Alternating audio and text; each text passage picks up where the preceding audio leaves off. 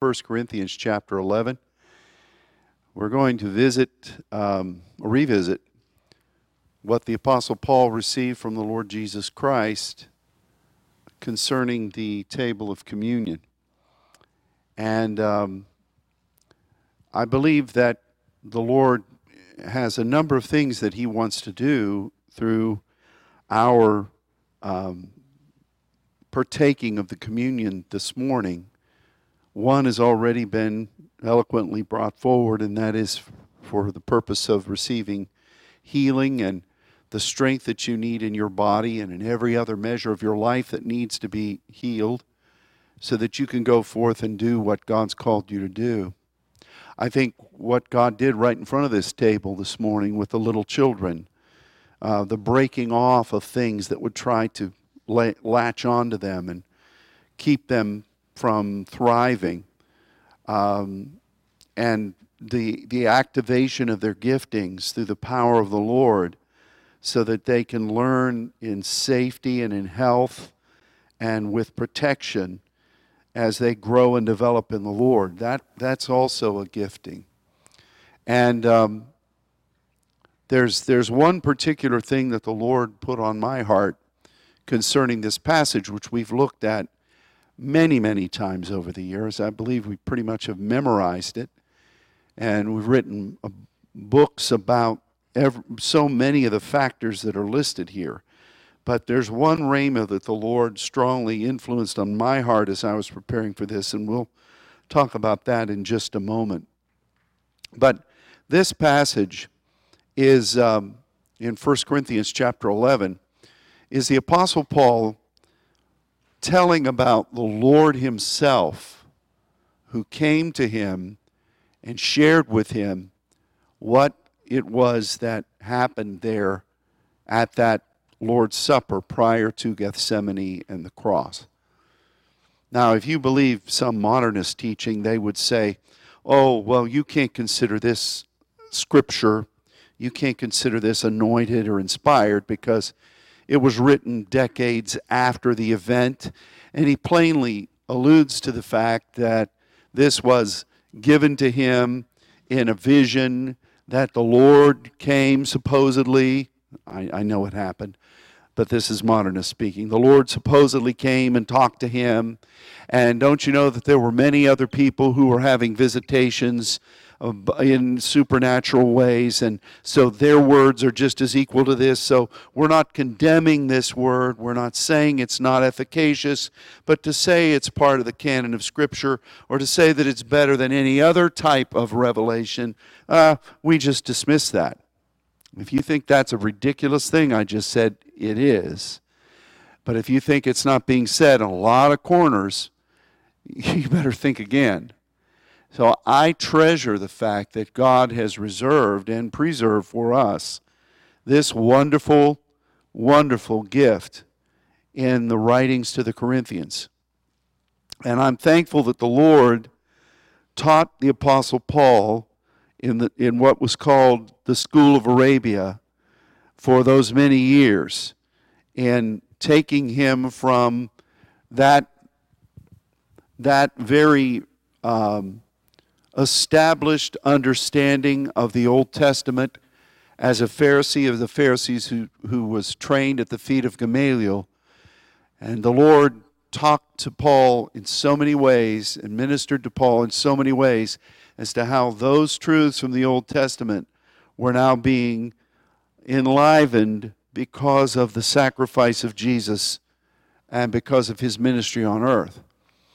And I'm very grateful for that insight, and I know that that time with the Lord is what prepared Paul to go throughout the known world and to speak to so many barbarians and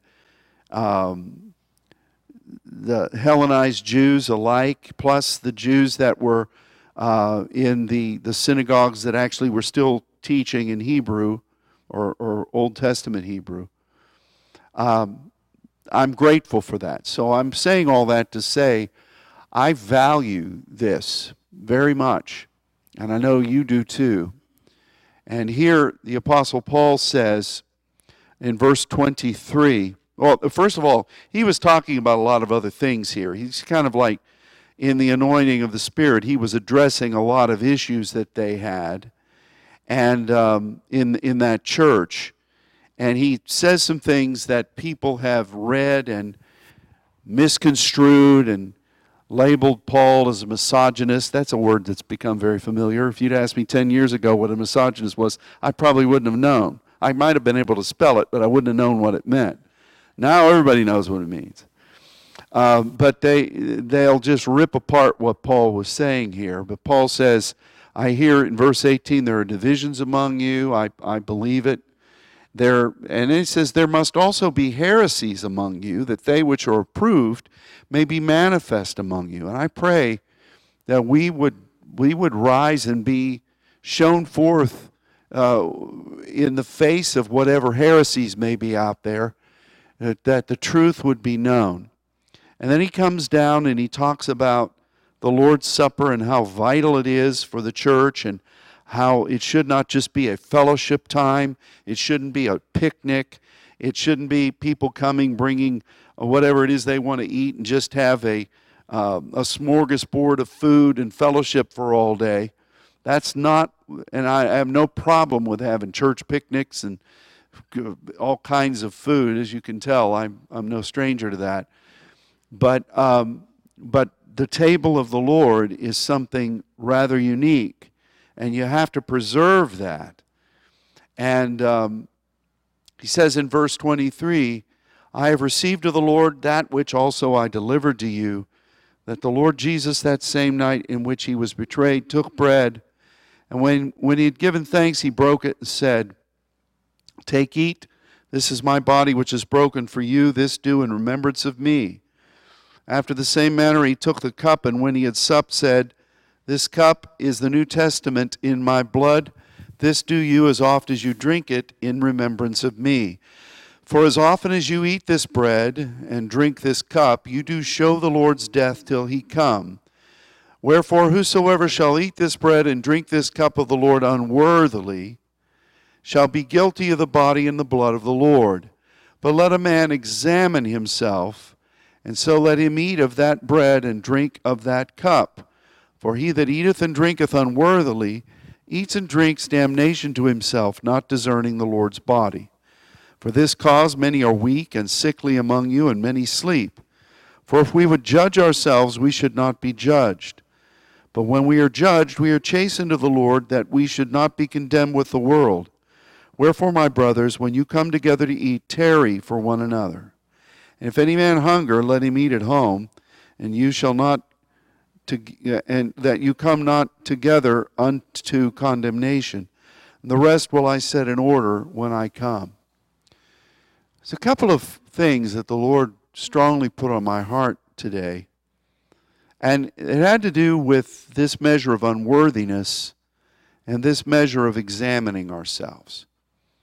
Unworthiness, as we've studied, means that you're not bearing your part of the responsibilities that you should be bearing.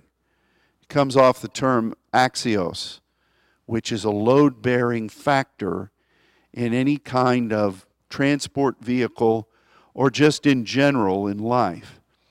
And so if you are coming to this table and you say, well, I just want a blessing, but I don't really want to fill the role that God has given me and be available for it, you need to really come before him and say, am I doing all that you want of me? This is not some kind of judgmentalism. It's not some kind of, attempt to shame anyone or create any kind of ill feeling. The Bible says that you should really review this for yourself, because you know whether you are really doing what God has asked you to do. And it's not a gospel of works, but it is one of everybody participating faithfully and being available to the Lord. The second thing is in verse 28. Let a man examine himself. And this comes from the Greek word dokimazo, which we've studied in the past, has its far-reaching roots in doxa, which is the glory. But in the practical aspect, this was the word, the Secret Service of the day, I guess, would evaluate whether a coin had its full weight and whether the coin was really, if it was supposed to be valued as a certain thing, that it wasn't rubbed down or it wasn't bored through or shaved off around the edges, so that it was something less than what it was valued at. So if unworthiness is what you do, the examination of yourself is what you are. And those two are not the same thing. You can do all day long, but if you're not being what God made you to be, then what's the point of it? Or if you are just focusing on becoming, but you don't ever commit yourself to bear your share of the weight of what God is asking to do, what's the good of it? So it's the being and the doing that is brought into full view here at this table. And that if you be and you do, then every other thing that's said comes into a clarity. You know, like we've talked in verse 30 about this caused many weak, sickly among you, many sleep. And, you know, I've talked about, and many of you may have felt this same way when you were growing up. Maybe you felt this way recently. I sometimes would be afraid to come up to the communion time when I was a little kid, because I would go through all the things that I had possibly done. I'm talking 7, 8 years old. You know, I was a desperado then, you know. And, you know, I wanted to make sure that I hadn't done anything rascally, because if I came down, I could become weak, sickly, or whacked, you know, and I didn't want that. And that's not what's being said here. It's weak is that you are not, it's astheneia. We've studied about that. It's the same word that's described for spirits of infirmity. It's form without function. It's you having a part, like an arm that was there, you know, with the fingers and the musculature, but somehow it hangs limp and it doesn't work. And we are called to rejoice in seeing God awaken that, whether it's a physical body or whether it's a something in the spirit realm or some place that God would call us. It's got the possibility, it's got form, but there's no function, there's no power. And so if you aren't being and doing, then this first thing could happen. Certainly the weakness and the inactivity won't be restored to proper function. Sickly is horostos, and it means there's no proper flow. It's not the same word as what is used as a katharos, because the katharos, the cleaning, or what the remedy for unclean spirits or an unclean thing, is to open something up. This is just the proper flow, like a river or like a stream or like an artesian source of something.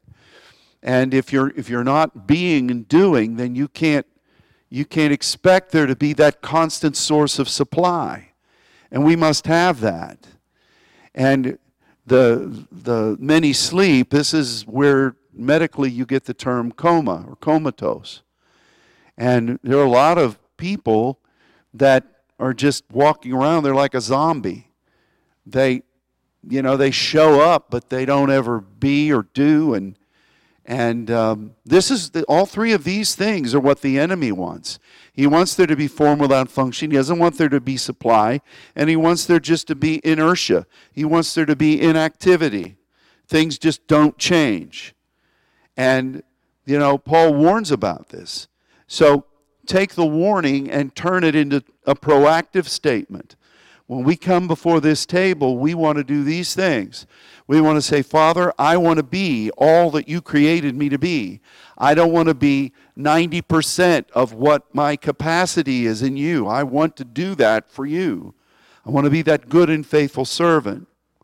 And I also want to be faithful in what I'm called to do. You say, well, and then when I say that, then that confuses people. Well, how do I know? Tell me what I'm supposed to do. Well, I can tell you what you're supposed to do. And here's the way I found out what I was supposed to do. I became what I am supposed to be and continue to try to be that by doing the things that I know to do. For instance, pray. Pray without ceasing. Pray in the Spirit. Lay on your face before God. Proskuneo. Those are things that you're called to do.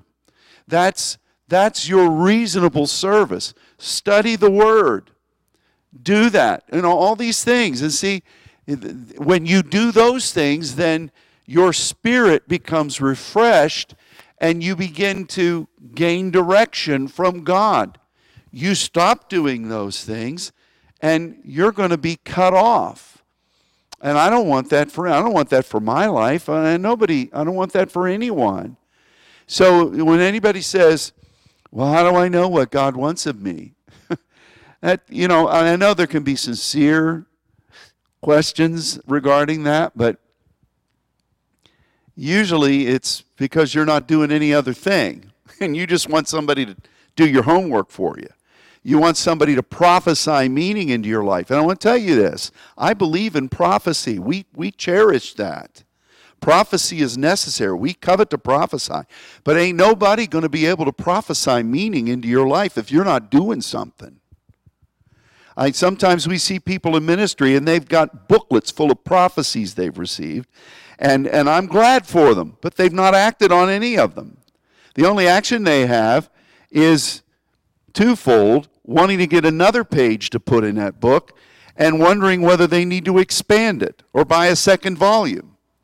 So do, live, breathe, receive the supply of the Lord, commune with Him, and He will direct you.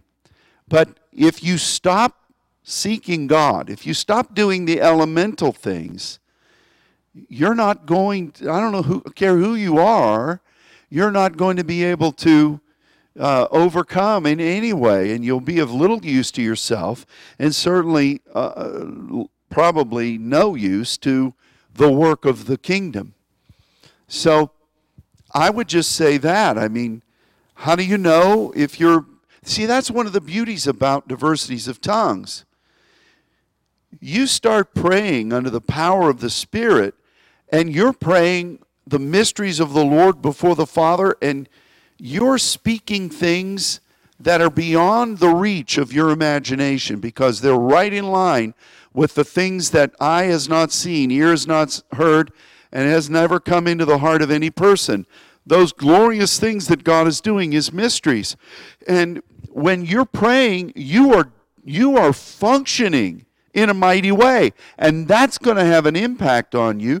You're going to feel that strength, and then it'll be amazing how God then opens other avenues for you. And so I don't ever want to be a cop-out when people come and say, well, I just don't know what my place is. And I think, I didn't know what my place was when God changed this church. He didn't give me an advance copy of what He was going to do, the continents He was going to open, the ways that He was going to be leading us. So how did I find that? Did I go running down to CI to have a bevy of prophets tell me? God doesn't want anybody else doing your home. He's stingy with His relationship with you. The Spirit wants to guide you into all truth. The Spirit doesn't necessarily want to guide you to another guide who will tell you what you're supposed to do. Spirit's stingy with that. He really is. And I mean that in the best way because He loves you. God says He's jealous over you with a godly jealousy. So the only way you're going to be able to hear in the still small voice is to spend time with Him. And then people might say, well, I don't know how to do that. Well, how you do it with every other thing? You ever spent time at the mall? You spend time on the phone? You spend time at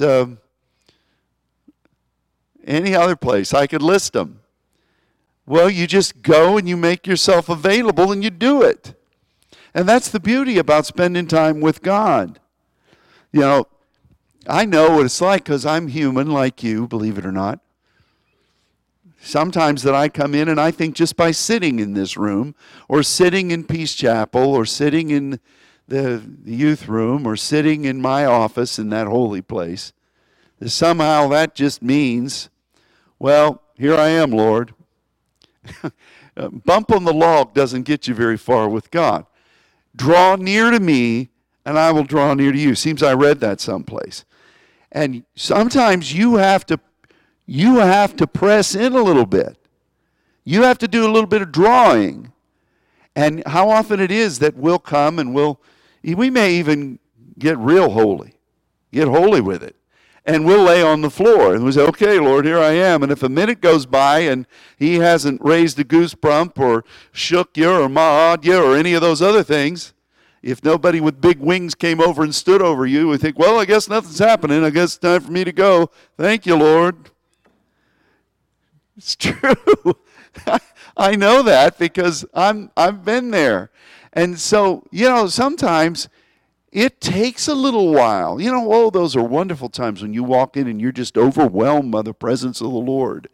And you feel his presence start bobbing and weaving you. But most of the time, it is not that way. And you got to search. God hides his face. You search for him. And these are all good things. That's romantic language in God. And you've got to do it. Did you ever have a little kid and you're trying to get them to do something and they give it 10 seconds and then they say, I can't do this, or they'll say that something like that. Isn't that irritating? And then you got to say, okay, now, no, come on, let's look at this. And we've got to be better than that when we come before the Lord. And know that even if we don't feel anything, even if we're not stirred in the first 2 minutes, that God is there with you. And he is registering what it is that we're doing. This is a bad illustration.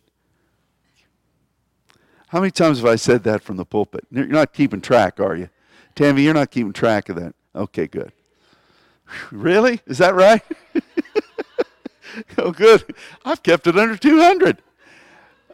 The other morning, I don't know how this happened, but I woke up and my phone wouldn't work. And I thought, what's wrong?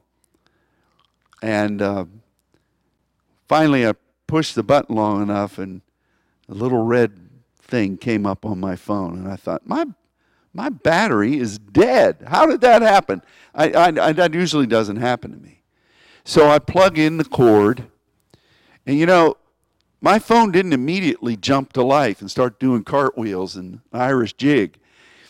It took about 3 or 4 minutes for my phone to actually do what I know it can do. And then it was faithful to tell me, you have 6% power. Don't try to get too adventurous.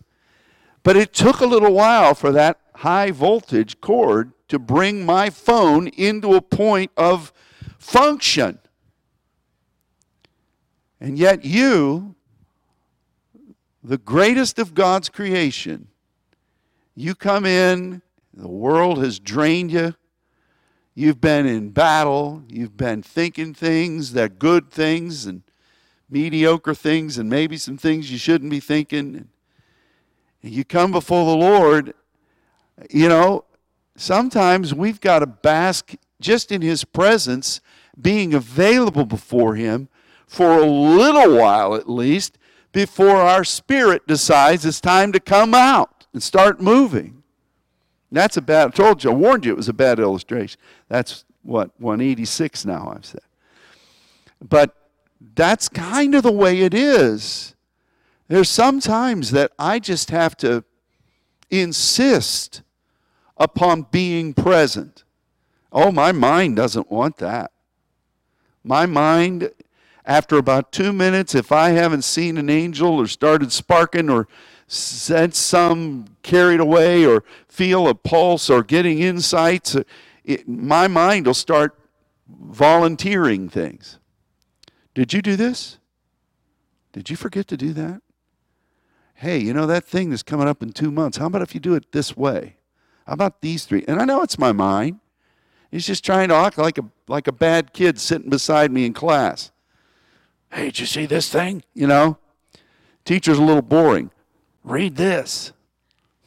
I know that happens because Katie told me in great detail about her French 1 class. And seems the same story every year. The characters change, but it's the same stuff. So we've just got to do what we know to do, and if we're faithful in those things, He brings other things. And we've got to examine ourselves, because no matter how much you put spiritual pneumaticos makeup on, because nobody wants to look like a spiritual dolt when they come around the saints, you know. You want to be holying and praise Godding, and I'm not saying you're hypocrites. That's not what I'm saying. It's just us kids talking here. But only you can judge yourself, examine yourself to see, am I really being what I'm supposed to be? So that I can then partner with what God's wanting to do, and then I can take my place and walk with Him, bearing that wonderful privilege of partnership, the being and the doing.